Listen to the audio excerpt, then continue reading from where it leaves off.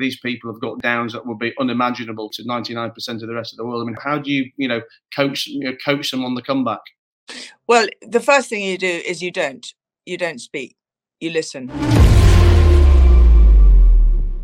Guys, Matt Haycock's here, and welcome to a very, very special episode of the Matt Haycock Show, where I've got a guest who needs absolutely no introduction. I have with me today Sarah Ferguson, the Duchess of York. Duchess, thank you very much for being here. I mean, like I say, there's so many accolades and so many attributes, we can add to your name and career. You're a businesswoman, you're a best-selling author, you've got a YouTube channel, speaker, producer, wellness advocate, and that's before we even talk about mother and grandmother too. So thank you for sparing some busy time. I mean, how do you fit it all in? Well, the first thing is, it's very nice of you to think you're talking to Sarah Ferguson, but I thought you could be talking to Julianne Moore. I mean, or Jess. I mean, look, we've got long red hair. No. I actually, Matt, yes, you are talking to Sarah today, and I'm thrilled to be here. Thank you so much. And it's great to talk to you, actually, Matt, because you are a huge achiever too, and you're a real man of real life. And I've read a bit about you as well. So back at you, Matt, on huge achievement. Thank you very much. The second thing in an answer to your question is that every day is good, and today is a day full of goodness, and you can either look at it that it's not, or it is. It's your choice, and I think to have a choice is the best thing. So don't have a choice, you don't have a choice, but to have a choice to choose to go into joy is what I try to do most of the day. How do I fit it all in? Because I wish to. I love that answer, because I often get asked about balance myself, and how do you balance work and family? How do you balance hobbies and this? And my answer always is that I don't think I balance, I just do. And if you want to do something, you get on and do it, and ultimately you find a way to fit it all into the day. And the things you don't want to do don't get done. And if you're passionate enough about achieving the things you do want to achieve, then they do seem to find their way to fitting into the day and fitting into life. Somebody the other day said to me when I was walking along the street, and someone came up and said, "Oh, you look just like Fergie." And I said, "Well, guess what? I am Fergie." Oh, wait, could I have a selfie? And I went, "Yeah, sure.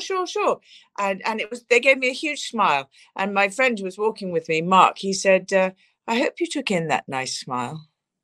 And I suddenly stopped, and I thanked him for such a compliment, because you don't often hear that moment when he turned to me and said, "Did you receive that smile from that person?"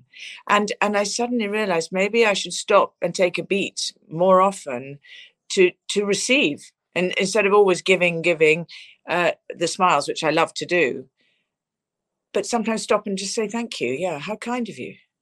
It's really interesting, wasn't it? Yeah, no, it is, but very much so. And I guess it's amazing to see what a difference people like yourselves, or in a microscopic way people like me make on people's lives, and the smiles it brings, the inspirations, and how you can very much change someone's life by just being you. Yes. I mean, Matt, don't you think in your day when you're doing this podcast, don't you think, oh, it's fun. What are we going to learn from each other? This is not just me talking to you. It's talking, oh, I've read about Matt. What am I going to learn from Matt? And how can we have a good dialogue and make it fun? I don't understand anything else really, Matt, I'm afraid. It's not about, I always say to the girls, it's not about you got to show up with your heart or don't show up, really. It's do it because you want to do it. Just like you started this interview or this podcast saying, I'm recording now, but it's really the passion for what you do, and you can do anything if you have that passion. I don't know why I've got my glasses on, because I'm not reading anything, so that's good.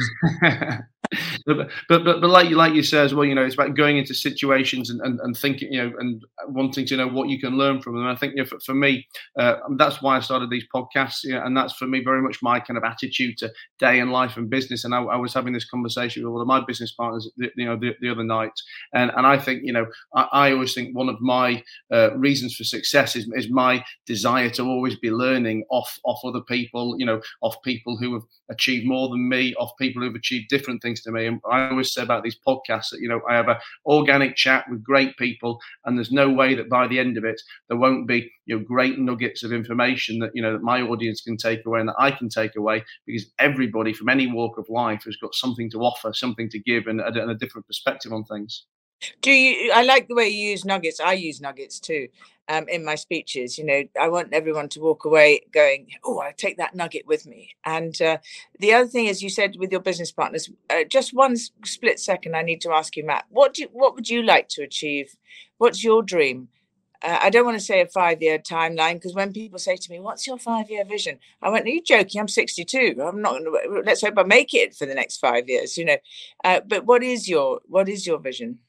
I mean, without being too granular on it, I love solving problems, and I guess I love achieving things that either I thought were difficult, or even more so than that people tell me I can't do. So I mean, my line of business is finance and investment. I invest in all kinds of different UK companies, and as a kind of a general business, I can't see myself doing anything any different until the day I die, because I love what I do. And I love the fact that even though investing may be the same, the businesses I deal with and the personalities behind those businesses change every single day. So, I never know how the phone's going to ring, or sorry, what the voice is going to say on the other end of the phone when it rings each day. And I just, I love to find a problem. I love to solve it. And I guess I just want to keep doing that for, the next 5 minutes, 5 years, 25 years. Excellent. And what do you decide you're going to invest in? How do you get the dream? Is it everything, or is it very focused? I like to say that I only invest in things, or only fund things that I understand. I mean, I'm sure that means I turn away many opportunities from potentially great businesses and potentially great sectors. But I don't, for example, understand technology or biotech or very very specialist sectors like that.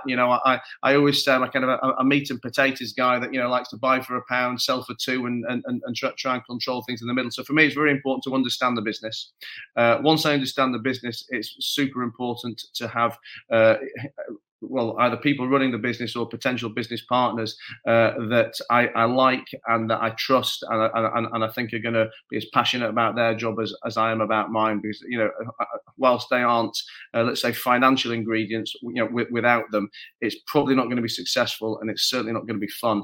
And I think I'm at a stage in life where, as much as I want to make the money, I want to enjoy it. Enjoy it as many steps of the way as well. Okay, so Matt, when we finish the podcast, you and I are going to meet very soon, because in 1989, 1990, we were on Saturday morning, 9 a.m. on Fox in America as the #1 animated cartoon in America. And so I think that we can get all our characters back. I think I know exactly how Paw Patrol runs, and so I think we've got that with Budgie and the Dronauts and my latest book. And Little Red, definitely Little Red is going to be the first giveaway doll, and she's a symbol of hope. And in fact, I can show you Little Red. She's waiting in the next room, but I'll show you Little Red.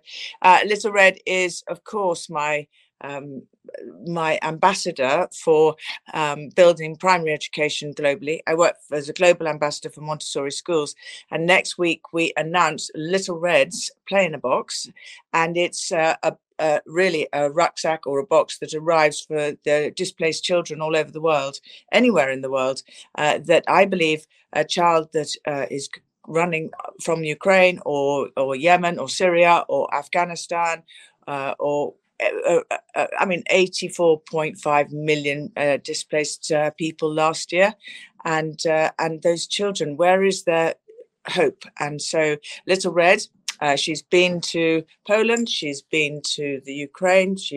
I should have my Ukraine ribbon on, but anyway, here she is, and Poland and Ukraine here.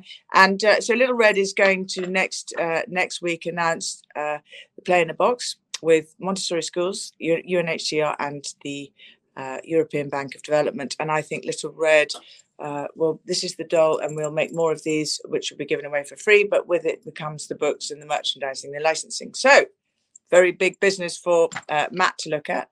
And then you are going to now, I have decided, make this into an Oscar-winning film, or you could make it into a TV series, and we could get it out there. And I think it fits in between Bridgerton and the Gilded Age. I think this has got really strong legs.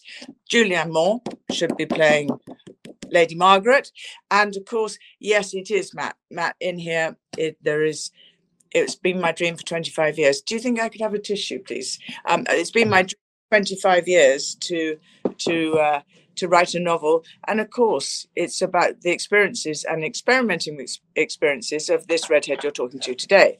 So it's very exciting. It's not just throwing out a novel; it's passionate, and every line was me growing with Lady Margaret, thinking that I couldn't write a novel. I'm useless, or, I can't do this, can't do that. And then when I started doing it, I realized, oh, okay, I can do this, because I think you put yourself in the smells of the East End of London and in 1870. And what was it like? And why should a woman have to do exactly as she was told? And what were the rules? And once you started to escape into history and into writing, you realized that, of course, your day is so much better because you've turned that doubting Thomas brain off, the self-sabotage, the self-esteem, and all that. You can't do it, you're this, you're that. And you've thrown yourself into what it really must have been like in Scotland and in London and the slums, and people coming back from the Crimea War, and so that's when I wrote this book. I mean, I'm pretty excited, very excited. How long did it take to write? It took, would you believe, it took the pandemic. So I wrote it. I've wanted to do Lady Margaret for 15 years, and I wrote it during the pandemic. And that's when, of course, I met Aileen Marguerite Kay, who's just wonderful. Margaret Kay, and I did this, and she taught me how to do it. She taught me how to write a novel, and she took me by the hand. Now, of course, Margaret Kay has written close to 60 books for Mills and Boon, but it's the first time that, and William Morrow out of New York is my publisher, and Rachel Kahan at William Morrow went to Lisa Milton at HarperCollins and Mills and Boon, and of course, how fantastic to be part of News Group Empire in order to bring this out. And it's all about getting on with it. It's the first time Mills and Boon in 100 years has been on the Sunday Times bestseller list because of Lady Margaret. And so I'm very excited that I've just finished my next book, An Intriguing Lady, comes out in February of next year. And I think that could be your movie, Matt, or it could be a TV series. But whatever it is, the good news about it is, and when I did Young Victoria, and we won an Oscar for Best Costume with Julian Fellowes writing the screenplay, it was pretty great because Julian and I were able to go out and do the marketing of the Young Victoria. And it was pretty great to, Emily Blunt played a brilliant Victoria with Rupert Friend. And I say this all the time. If we do this, of course, I am real and I am in the book. Funny that. My middle name is Margaret. So, of course, the good news for any investor, hey ho, you got me to do the marketing. Well, I will make sure I've read it before I get back to England, and we talk about all our business plans. Yes, please. Where are you, by the way, then, if you're not in England? I'm in Monaco at the moment, actually. Nice. I live in Dubai in the winter and the south of France in the summer. So I've been back on this side of the world for the last couple of weeks now. So I've been at the Grand Prix. I've been kind of entertaining clients and investors, and I've stayed on for a few extra days here to try and do some more meetings. Oh, Matt, that's fantastic. That's fantastic because I was a Grand Prix groupie when I was 21. I had Bernie, I had Paddy McNally at the Paddock Club, I had Nicky Lauda, John Watson, Ayrton Senna. That we were Really? all in the Marlborough motorhome, and I kept being told, "Go on then, Fergie, go and chat that client up, go and chat that person up." And so, yes, I know the Grand Prix circuit well. How Do, lovely. do, do you still go? Do you still go to any races? Well, I'm Bernie Eccleston. I'm a big Bernie Eccleston fan, so I go with my heart with Bernie, and I love going to the race.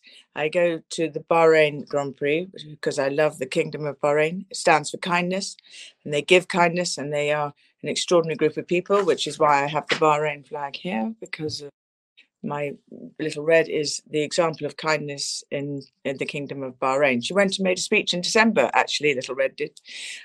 So yes, I do go to races, and I'm fascinated. I think it's come a long way, but I'm just take my hat off to what Bernie achieved. I actually went to a Formula E race earlier in the year as well, which was a completely different experience. I hope I haven't lost you, Matt, but I'm going to keep talking. Hopefully, oh, there we are. Oh, sorry. No, Alejandro Agag. Yes, well, Formula E, they've done very well, haven't they? They really have done very well, and it's a completely different thing, because I love the start of the Grand Prix when you hear and the cars start racing, and then Formula E, it's sort of like off it goes. And no, that wasn't me making the noise that we've gone off. It was me making the noise of the Formula E cars. But you see, Matt, I think you're right. I think life is to literally enjoy.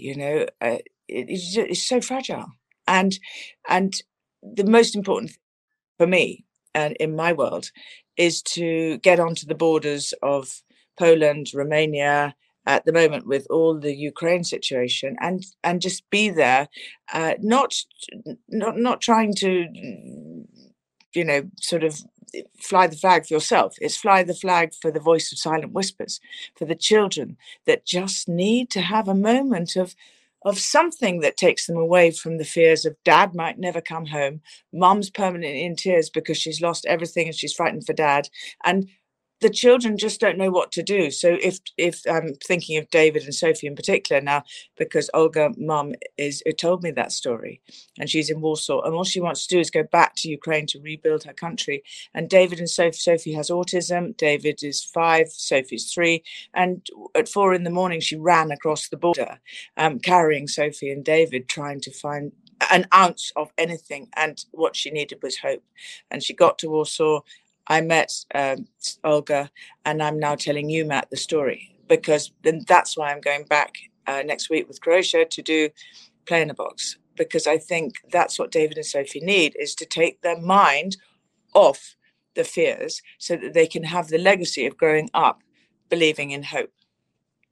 And tell me, I mean, obviously, other than your fantastic energy that you must impart on these people during their times of crisis and times of need. I mean, how do you talk to people in this situation? I mean, obviously, like myself, you're someone who's obviously suffered downs as well as ups and bounced back, etc. But I mean, as much as we talk about ups and downs, I mean, these people have got downs that would be unimaginable to 99% of the rest of the world. I mean, what do you say? How do you coach them on the comeback? Well, the first thing you do is you don't speak, you listen. It's imperative. You sit, you take the time, you turn the telephone off, and you just sit, and you're there, and you're just putting your hand out with friendship. And I can't imagine what you're going through, Olga. I really can't. Please explain to me. Explain to me what it must have been like at 4 a.m. What, the rats in the cellar. How did you see the rats? And did you think that they were going to eat your children? And please tell me what it was. And then the more that she starts to talk and says, oh, I just need to go home, and I don't know what to do about my mum, and I can't find her, and the more that she starts talking, the more she cries, the more she talks, the more you just keep listening. You just I think I learned that from Wanda. She had cystic fibrosis, and she was dying in a hospital in Kansas City, and I remember it so well. And I went, just walked past the door, and the nurse said, "No, no, no, she's not very well at all." So I said, "No, no, I don't want to disturb her." "Oh my gosh, no!" So I kept walking, and her mother came out and said, "No, no, no, she wants to talk to you. She wants to talk to you." So I went back in, held her hand, sat with her, and I just said, "Here I am." And she said, "Do me a huge favor. Please, please, I think I'm going to die soon, but would you be able to tell all the doctors and nurses that they can't possibly understand how awful it is to have cystic fibrosis? So don't keep coming into the room saying, 'We understand,' because they don't." And I realized then and there, I became the ambassador for cystic fibrosis in Poland last year, actually, and got the government to make sure that they gave medication to children of Poland, but with suffering from cystic fibrosis. But in my head, that was about 20 years ago, I met Wanda. And when you ask me, how do you do it? You just remember Wanda. How can you possibly believe that you understand? Your entire country's blown up. It looks like Olga said, Mars. Nothing is there.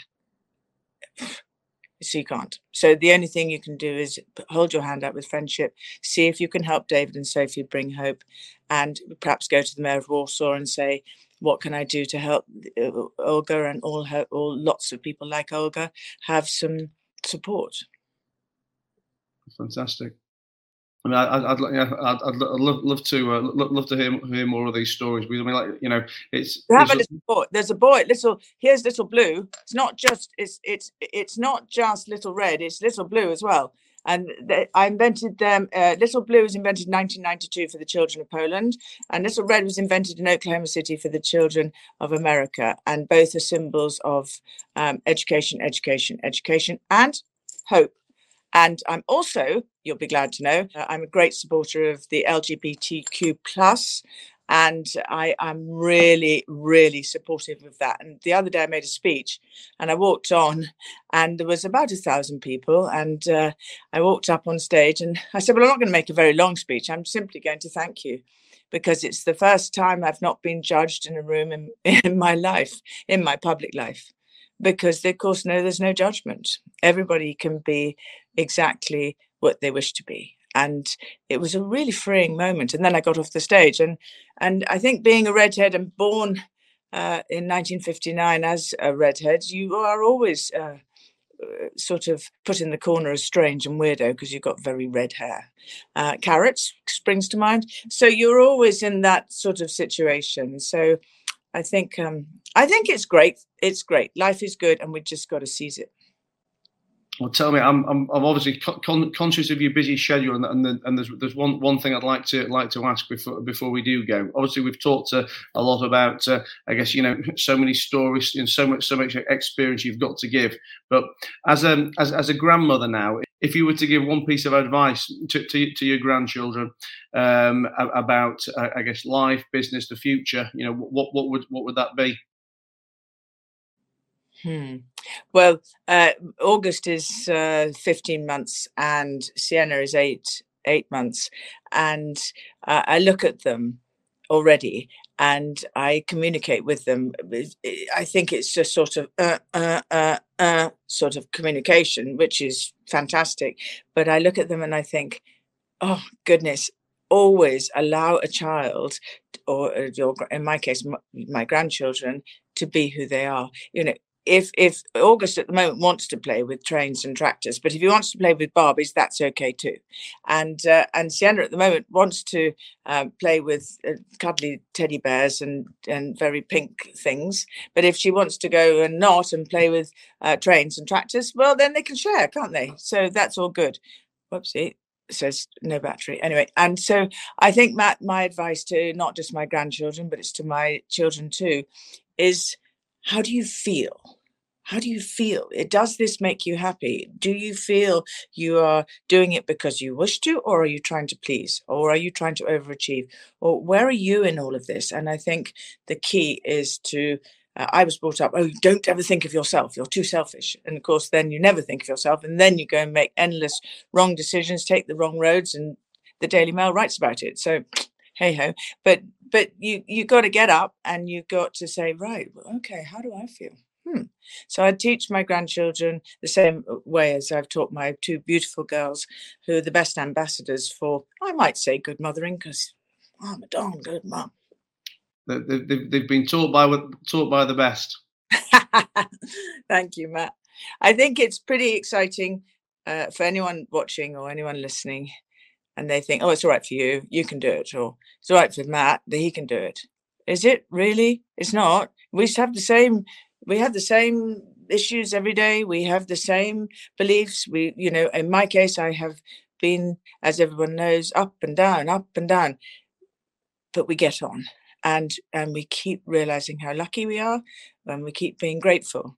And, at 62, to be a debut novelist and to be able to talk to you about being and achieving being a novelist, it's kind of huge, really. Well, I'm very much looking forward to reading the books, and I'd love to catch up with you when I'm next in England, and we can make our diaries match, and we can talk about our future plans for intellectual property domination. Now you're talking my language, Matt. You see, this is yeah. By the way, how old are your children? So I have one a daughter. She is 16 in about 2 months' time. 16. Excellent. Okay, guess why? Why? I just finished my first young adult book for 16-year-old. It's called Demon's Land. It's like Dawson's Creek, and I will send her a book immediately, and it's coming out. It's launched in the next few days, and it's already been booked for 500 schools in Australia as a really good read for young people going through mental health issues like I did, and eating disorders and all these kind of things. And it's a good novel. It's a good ripping read. Well, she's genuinely an absolutely avid reader anyway. So, so I will make sure that as soon as it arrives, she slots it to the top of the reading list. I've got an idea, Matt. Why don't we do your podcast with your daughter interviewing me about Demon's Land? Because then she would seriously be able to get all her friends to be an influencer for Demon's Land. I mean, that is a seriously good idea. Right, you're on. So if this is the ideas and the plans we can make in 27 minutes, imagine what we can do over lunch. Yes, well, we might have to make it 6 o'clock, so we go on for about a good 5 hours and a few bottles of white wine, I think, don't you? Oh, red for me, but what kind of red? Pinot? No, I'm actually a massive Bordeaux fan. California cabs or Bordeaux. But if that's not your style, we can have one red and one white, and we can. You can have the strong Bordeaux, and I'll have the light Pinot, and we'll be away. It sounds like a date. Okay, perfect, Matt. Thank you so much, Matt. Thank you very much for being here, guys. Thank you very much for listening. Oh, I better say that. Oh, heart for a compass, off you go.